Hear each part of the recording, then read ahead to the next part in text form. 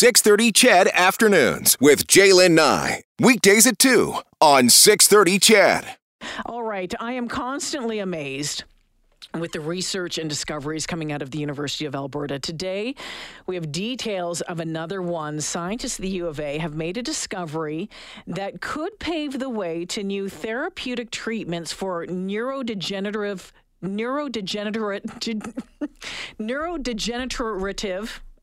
diseases, including Alzheimer's.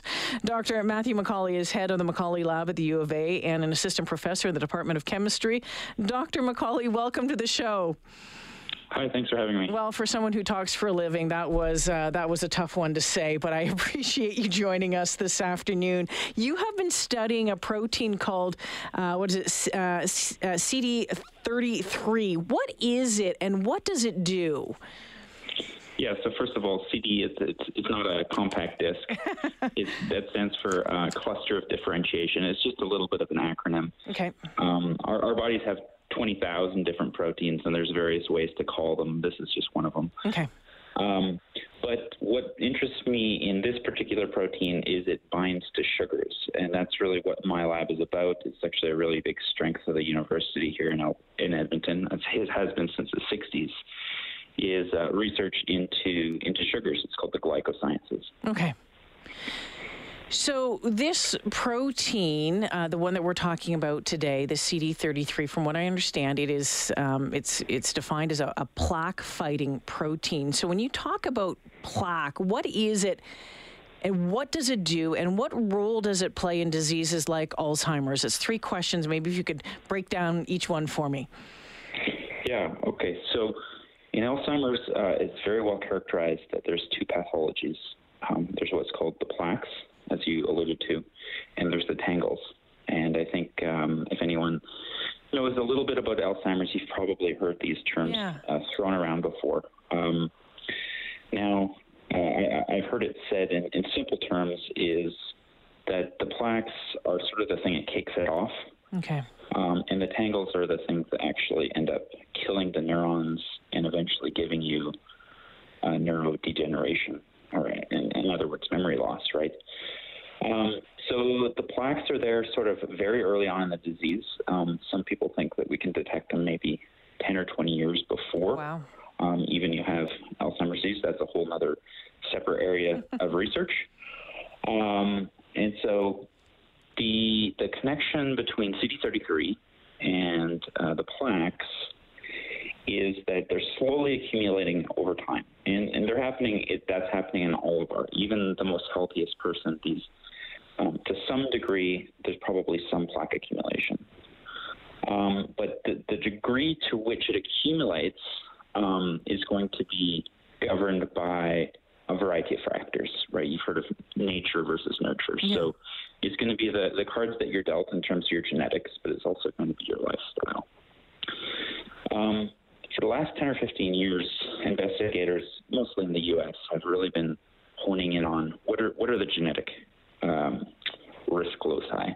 Yeah. What are the genes that make you more or less susceptible? And one of the things that's really converged over the last 5 years and kind of been solidified is that all the genes that make you more or less at risk of developing Alzheimer's converge on immune cells in your brain. And there's one predominant type of immune cell. Most people think of immune cells, of course, in your blood. Yes. And responding to vaccinations, that's in the news lots now. But our brain actually has a lot of immune cells, and they're called microglia. In very, very simple terms, I think of them as like little garbage people, little garbage men, cleaning up the trash. They have many, many more important roles than that. However, one of the things they do is clean up the trash. And, they can be good at that or bad at that. And again, that's going to be related to your genetics and your environment.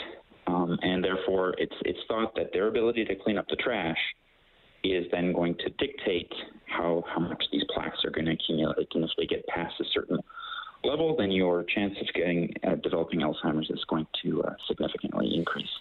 So one of the things from what I was reading, Dr. Macauley, there's like the long version of the protein and the short version of the protein, and depending on which one you have, it decreases the odds, and that goes back to these little garbage eaters, right? Like how different when you take a look at the long and the short, how different are they? Yeah, so I already mentioned we have 20,000 different genes, and CD33 is one of them. But what some people might not know is that one gene can actually give rise to slightly different versions of a protein. And, in my field, we call those isoforms. But for simplicity, we're calling those a long version of the protein and the short version. And what it boils down to is that there's slightly different variations in the actual gene of CD33 in the population.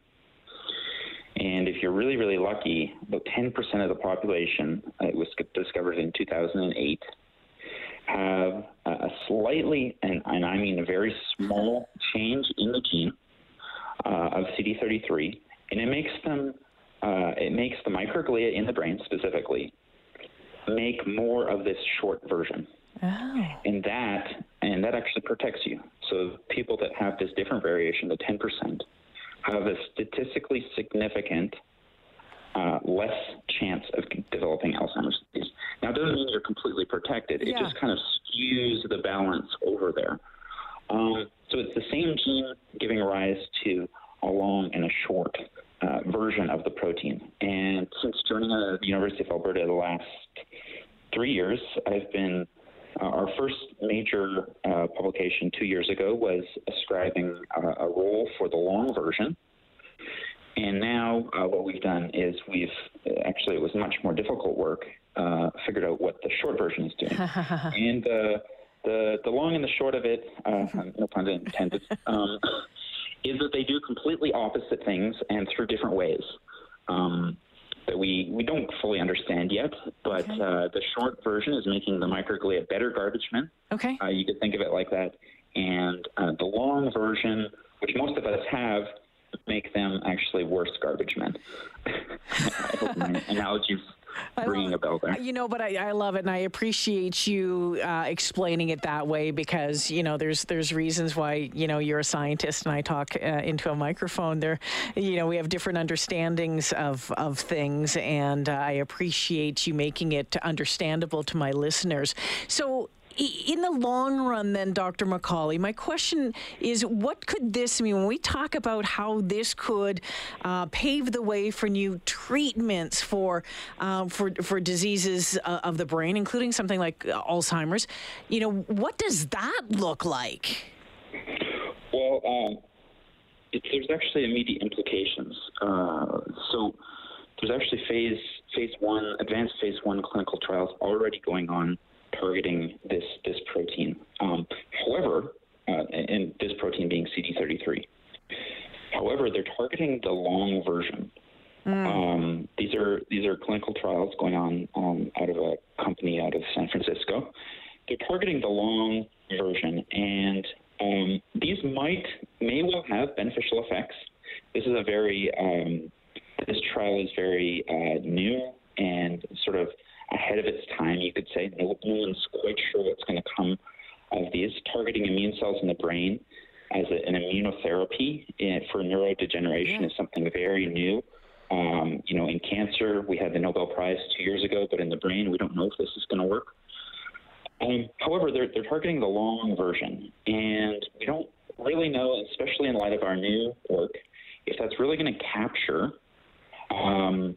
the protective effect that we've been able to see at the genetic level. Yes. So what our studies sort of suggest is, and it's kind of provocative, is that if you could instead capture what this short isoform is doing to make them better garbage men, that would ultimately be our best possible way of therapeutically targeting CD33. Yeah, it'd be interesting somehow if you could get them and use them. It's interesting stuff. So still a long way to go, but taking footsteps towards it. Dr. Macauley, is there anything else that people should know about the work that you're doing and what this discovery could mean for folks in the future?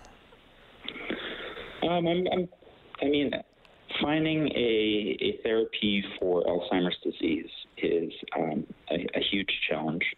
However, stuff that's been coming out over the last 5 years, as I mentioned, like this convergence of genetics on the microglia, they're teaching us a lot. And it's every month a big finding comes out.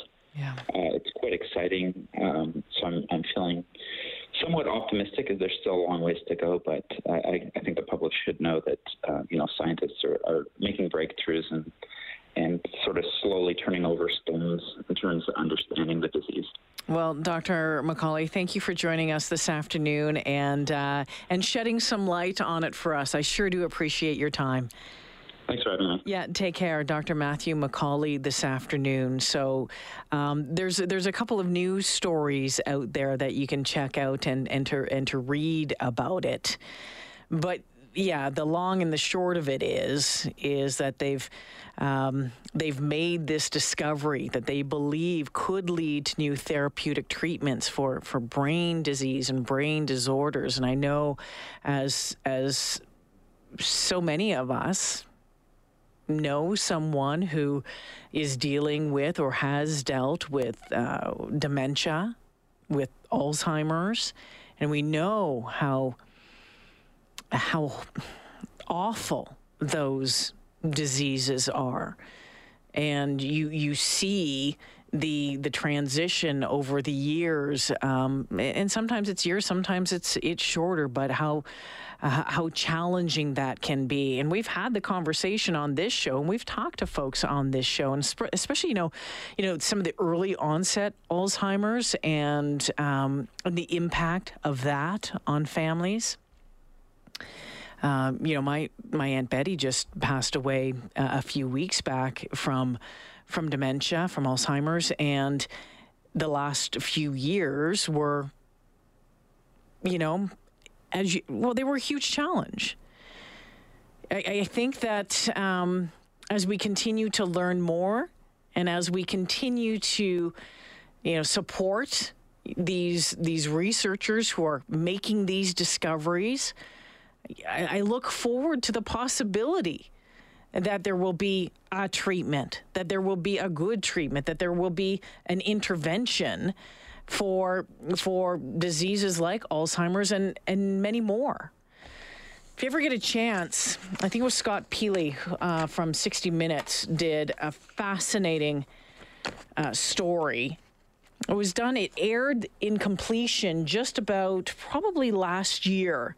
And he followed a husband and wife from the moment that she was diagnosed through to where she is now. It covered about 10 years. Very powerful, very informative. And Scott Peely on 60 Minutes.